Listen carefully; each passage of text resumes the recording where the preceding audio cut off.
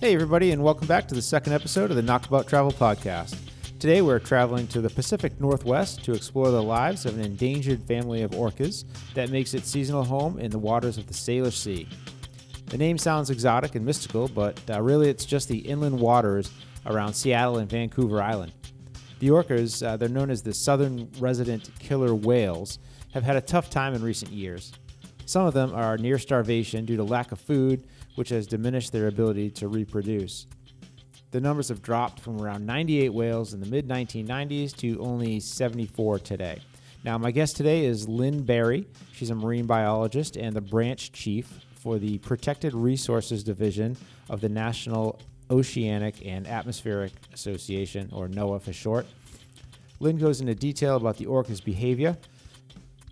That's my New England accent. The orca's behavior, family structure, what's endangering their existence, and what can be done about it. This episode was actually recorded close to 2 years ago for another podcast that I was doing, Intrepid Northeast, which covered outdoor lifestyle. But that endeavor was canceled shortly after recording, so I was never able to release the interview. Because the interview pertains to a specific location, though, I thought it appropriate to release it here. The information is still accurate and relevant, and I hope you enjoyed the episode. So, without further talk, let's introduce Lynn Berry.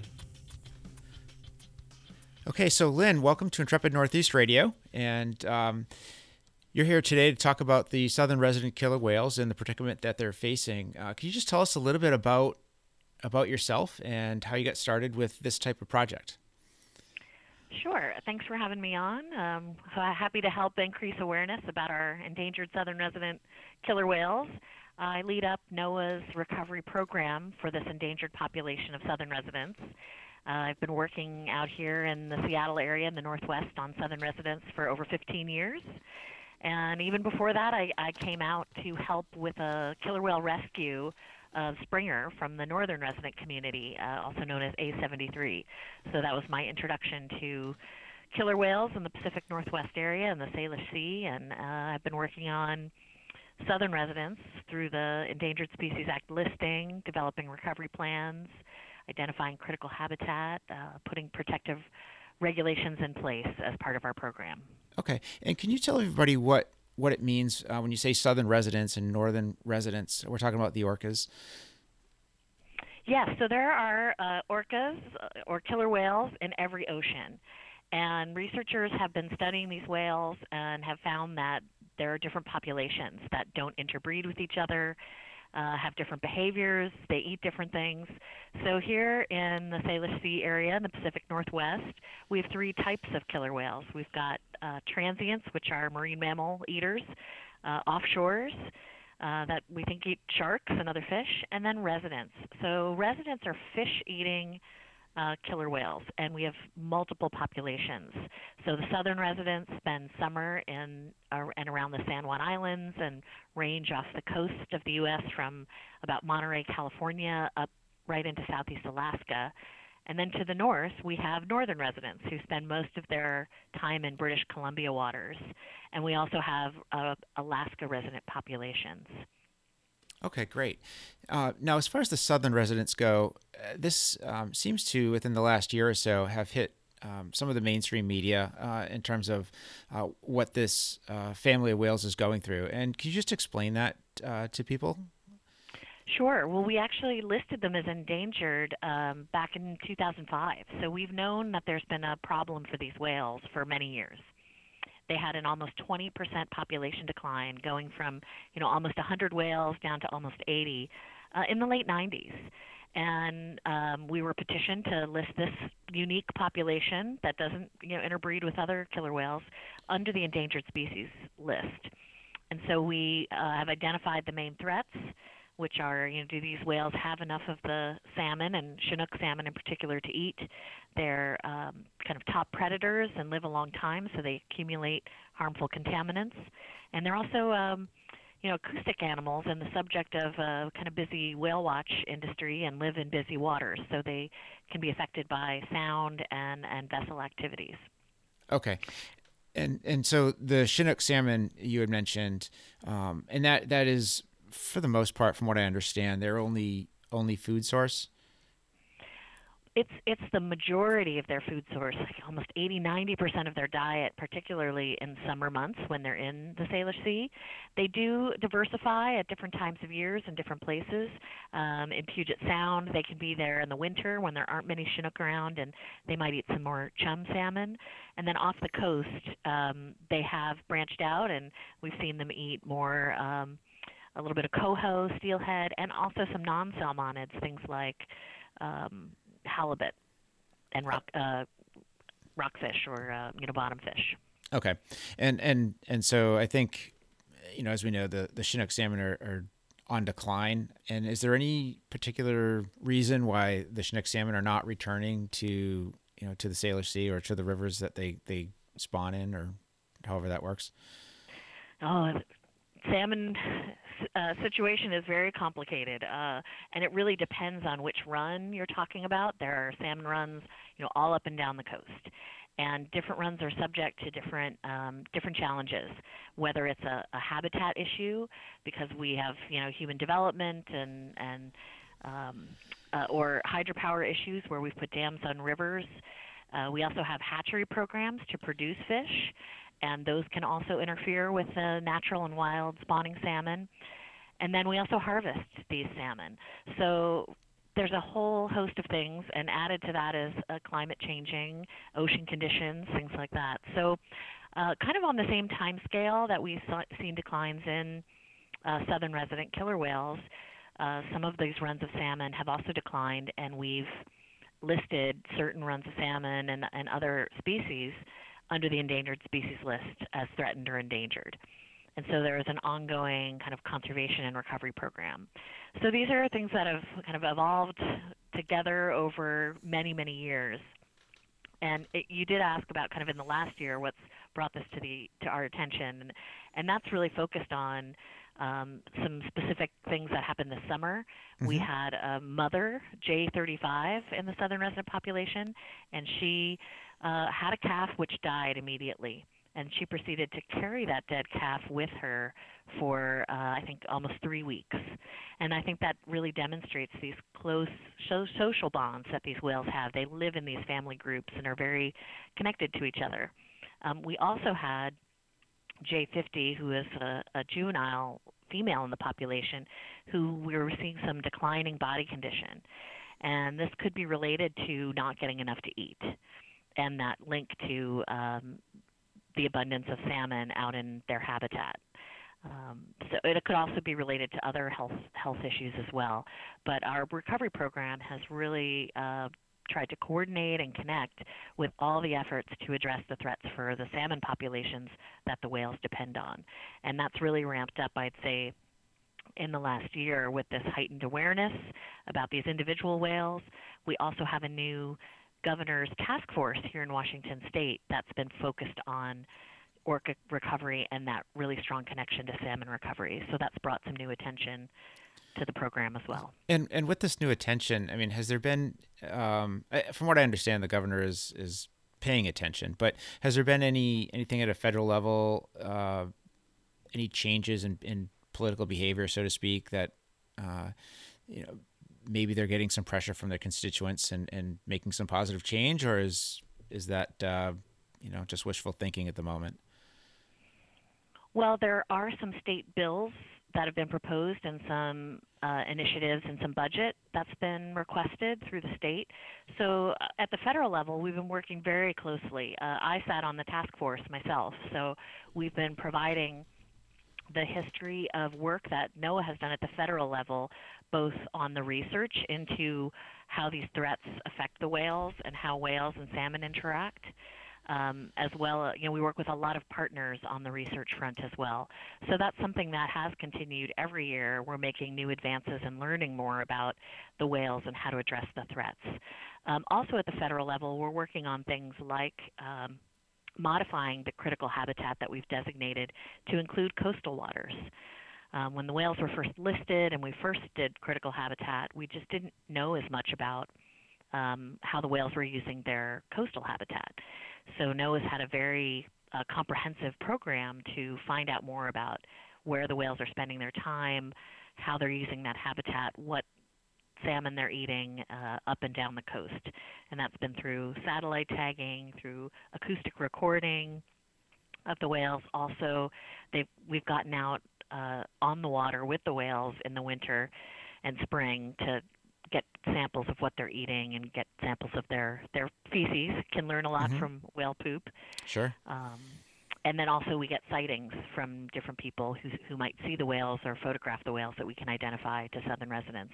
So that's been a kind of a major effort over the last few years, and now we're pulling all that information together to look at new critical habitat. Okay. And, I know they're having really bad issues with food sourcing, food sources, but has there been any indication like that they've adapted their food sources at all, or are they pretty much just exclusive to the salmon? Has there been any, I guess, indication that they might be targeting marine mammals or whales or like some of the transients might? No, they don't seem to be that flexible in their diet. Right now, we're still learning more and more about what they're eating when, but it's all been fish. I believe there's some older reports of stomach contents from stranded animals that also included some kind of squid beaks and some indicators there. But there's no signs that they're able to switch to something like marine mammals. Okay. There have been some interactions between southern residents and I think harbor porpoise. Where they did interact with it, and I even may have killed one or taken it down and drowned it, but they didn't eat it. Okay. So we know there are some physical differences between the fish-eating residents and the mammal-eating transients. Just the jaw structure. Someone was studying that years ago. They also are different in their acoustics and how they hunt. So it might just be that they have very strong foraging behaviors that they learn living in these family groups, and so they aren't able to switch. They could be physically suited for targeting salmon and maybe not anything else?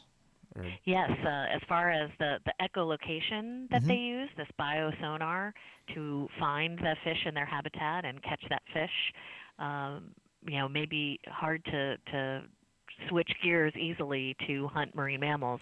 The transients are a little more kind of stealth hunters and also kind of work cooperatively. Okay. That makes sense. I mean, I never really thought of it like that. I would just think that if I were starving, I would try to find something else. But I guess maybe that just isn't possible.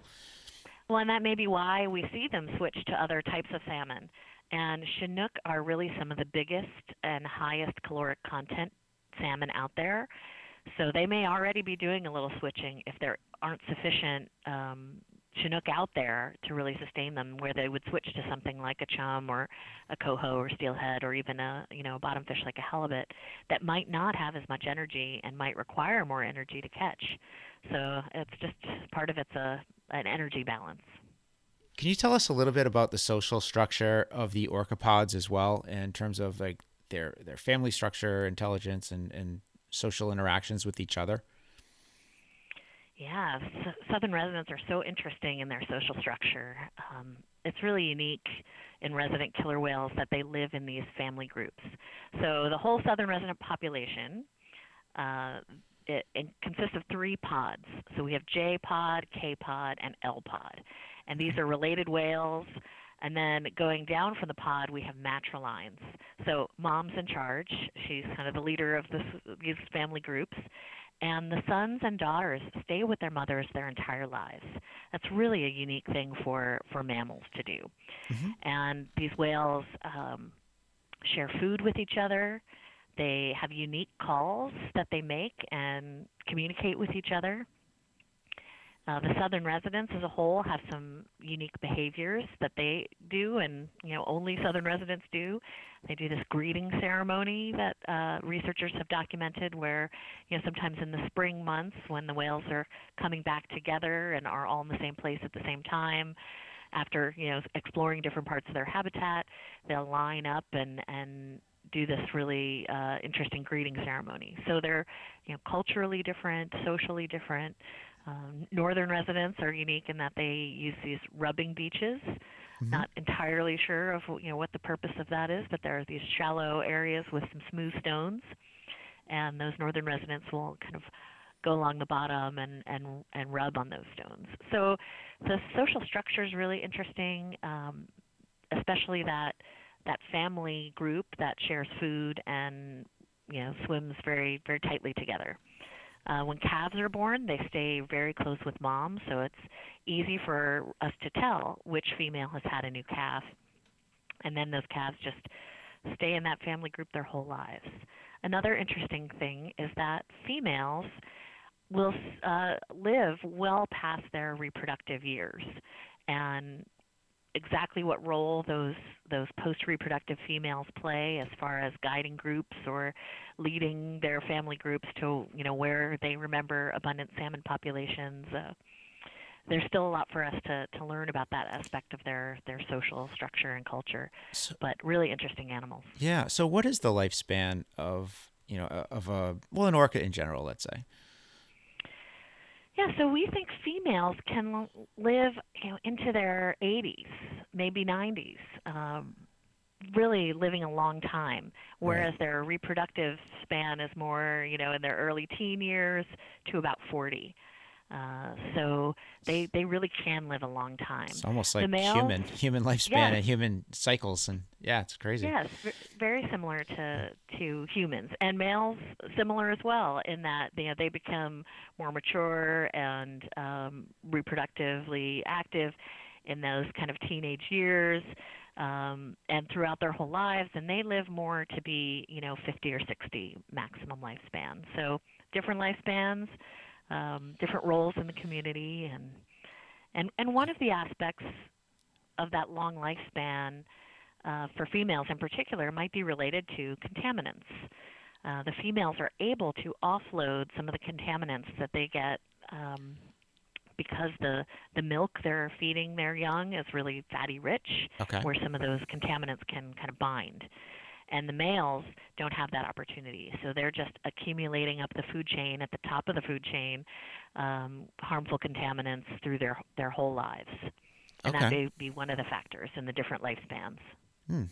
Interesting. And you had just mentioned about the northern residents and some of the things that they do, but are they facing the same predicament that the southern residents are facing in terms of pretty much being near extinction? No, northern residents have done really well in the last few years. For many years, the populations of the northern residents and the southern residents were sort of tracking along the same lines. They both exhibited a population decline in the kind of late 90s. But following that, the northern residents have just continued to grow, whereas the southern residents have been, very stagnant in their population growth, kind of hovering around 80 whales for a long time, and now down to 74 or 75 if you count the newest calf. Okay. And we've been looking at differences between these populations. They do have different contaminant levels. They do, inhabit slightly different parts of the ecosystem, with the southern residents spending, I'd say, more time around some really urban areas, and northern residents, some of their habitat is a little more pristine. Maybe less boats focused on the northern residents in their habitat. But they are eating a lot of the same runs of Chinook salmon. But it may be that some of the salmon, as they're migrating south along the coast, the northern residents get kind of first crack at some of those salmon as they're coming through their habitat before they get to where the southern residents are, going into Puget Sound rivers, into Washington, Oregon, California coastal rivers. Okay. So comparing those populations is something we're doing to look at their health and their body condition, their reproduction, what they're eating, and what impacts are affecting them to help us better understand what's different for the southern residents. And they must have to eat a ton of salmon to maintain that body weight, I would imagine. Do you know? Yeah, do you have an idea how much they have to eat per day, or? Oh, it's not an easy question to answer because not all fish are equal. Right. So we do have some physiologists that work with our research team who've looked at kind of how many calories do they need, and then it just depends on kind of what size and how many salmon could fill that. So we do have some back of the envelope guesses, but it's really highly dependent on not just a generic salmon out there, but is it a Puget Sound Chinook salmon that's 4 years old, or is it a Fraser River salmon that's 3 years old or 4 years old? Complicated, but they do require a lot of energy, especially those moms that are having babies and lactating, and some of those juveniles when they're having growth spurts, things like that. Sure. Okay. And overall, Lynn, if you could tell me, like, what's the prognosis for the southern residents at this point? Is there hope for them as a whole group, or is it looking pretty bleak?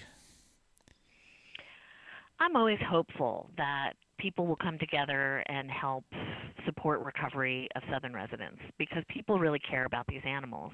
I think that connection of living in family groups like we do, or having similar lifespans and social structures. I think people can really identify. Yeah, I think people do really relate to them. So I'm hoping that this sort of increased attention that we have, momentum, both here in Washington State and along the U.S. West Coast, but also in Canada. These are transboundary whales that don't recognize the border, and Canada has really stepped up to increase some of their recovery efforts as well. So that gives me hope. And although we have had a couple very poor years with no calves born that have survived with this population, we do know that some of the females are pregnant. Using an unmanned drone to take aerial photos, our science team is able to see pregnancy. It's a great transboundary collaboration with NOAA and the Vancouver Aquarium and another research group called SR3. And so that gives us hope that there's pregnant females in each of the pods. We have seen a new calf this winter, an L pod, and that makes me hopeful that we can work on salmon recovery, work on vessel impacts, and address some of the contaminant issues, and really provide a better habitat for these whales to thrive in. Okay, can you just define vessel impact? Because I don't know if that we covered that too much. Yeah, so the three main threats, are there enough of that Chinook salmon out there? They're acoustic animals that use echolocation to find food, so vessels and sound can impact their ability to forage successfully. And then if they're not getting enough to eat, the contaminants that can be stored in the blubber might mobilize more frequently and cause immune function or health problems. So really all those threats are linked together. And there's a growing body of research on how vessels may be impacting the whales as far as interfering with their echolocation or masking that sound that they use to find food.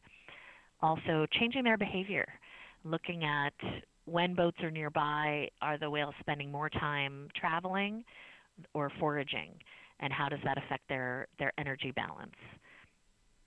We've also got studies that when boats are close by, the whales are doing some of these more energetically expensive behaviors, things like breaches and tail slaps. And they also have to make louder calls. Are they showing off, or? Well, it might be a warning or some signal that they're trying to keep their group cohesion. Okay. We don't really know how those behaviors function, but we do see more of them when boats are nearby. Okay. Just something that affects their energy intake and use. And then also they do have to call louder to kind of be heard over the sound of the boats, so they can successfully communicate with each other and coordinate their activities.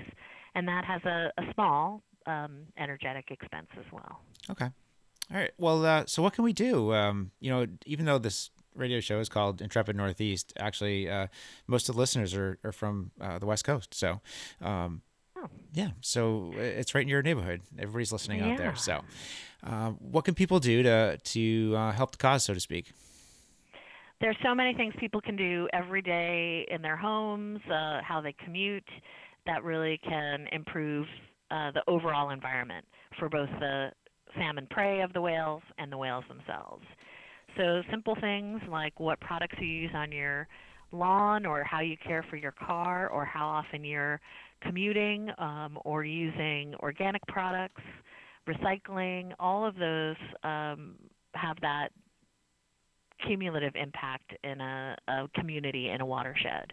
Water use is another thing that's connected to energy in our region, and people can reduce the amount of electricity, which might reduce some of the hydro power needs in the region that can have some negative impacts on salmon.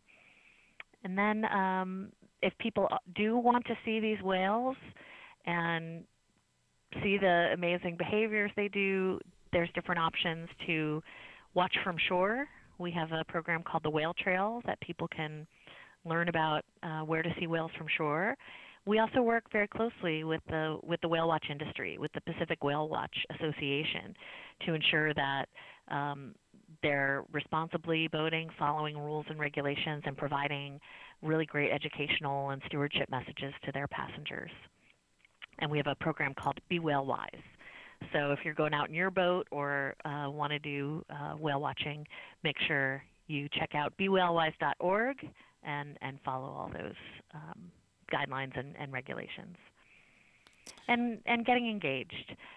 People listening to this are raising their awareness about the whales and the threats and how what they do in their lives, how to support that recovery program we have, just for the ecosystem, for the salmon, for the whales. If people want to get their hands dirty, we work with partners like Whale Scout, who's linking volunteers who are interested in supporting killer whale recovery to habitat restoration programs for salmon in their local watersheds. So that's really a chance to do some hands-on habitat work that benefits the streams that the salmon live in, and in the end benefits the prey available to the whales. So lots of different options. All right, great. Well, Lynn, I just wanted to thank you for coming on and talking about this today. It's definitely a story that I think is going to continue to get attention. At least I hope it does. And yeah, we'll be watching the news for your name again, and hopefully some better news. So. Yeah, I'm hoping we'll hear some more positive news about new calves being born. The continued efforts through the governor's task force to get some new protections and actions in place, and then with our federal program and all the partners we work with, we're trying to help support the whales. All right. Well, once again, thank you very much, and appreciate your time. Thank you. All right. Bye-bye. Bye-bye. All right. That wraps up another episode of the Knockabout Travel Podcast. For more information on the southern resident killer whales, visit the show notes page on your podcast player, or visit the website at www.knockabout.blog/podcast. Once again, thanks for listening, and hope to catch up with you soon. Cheers.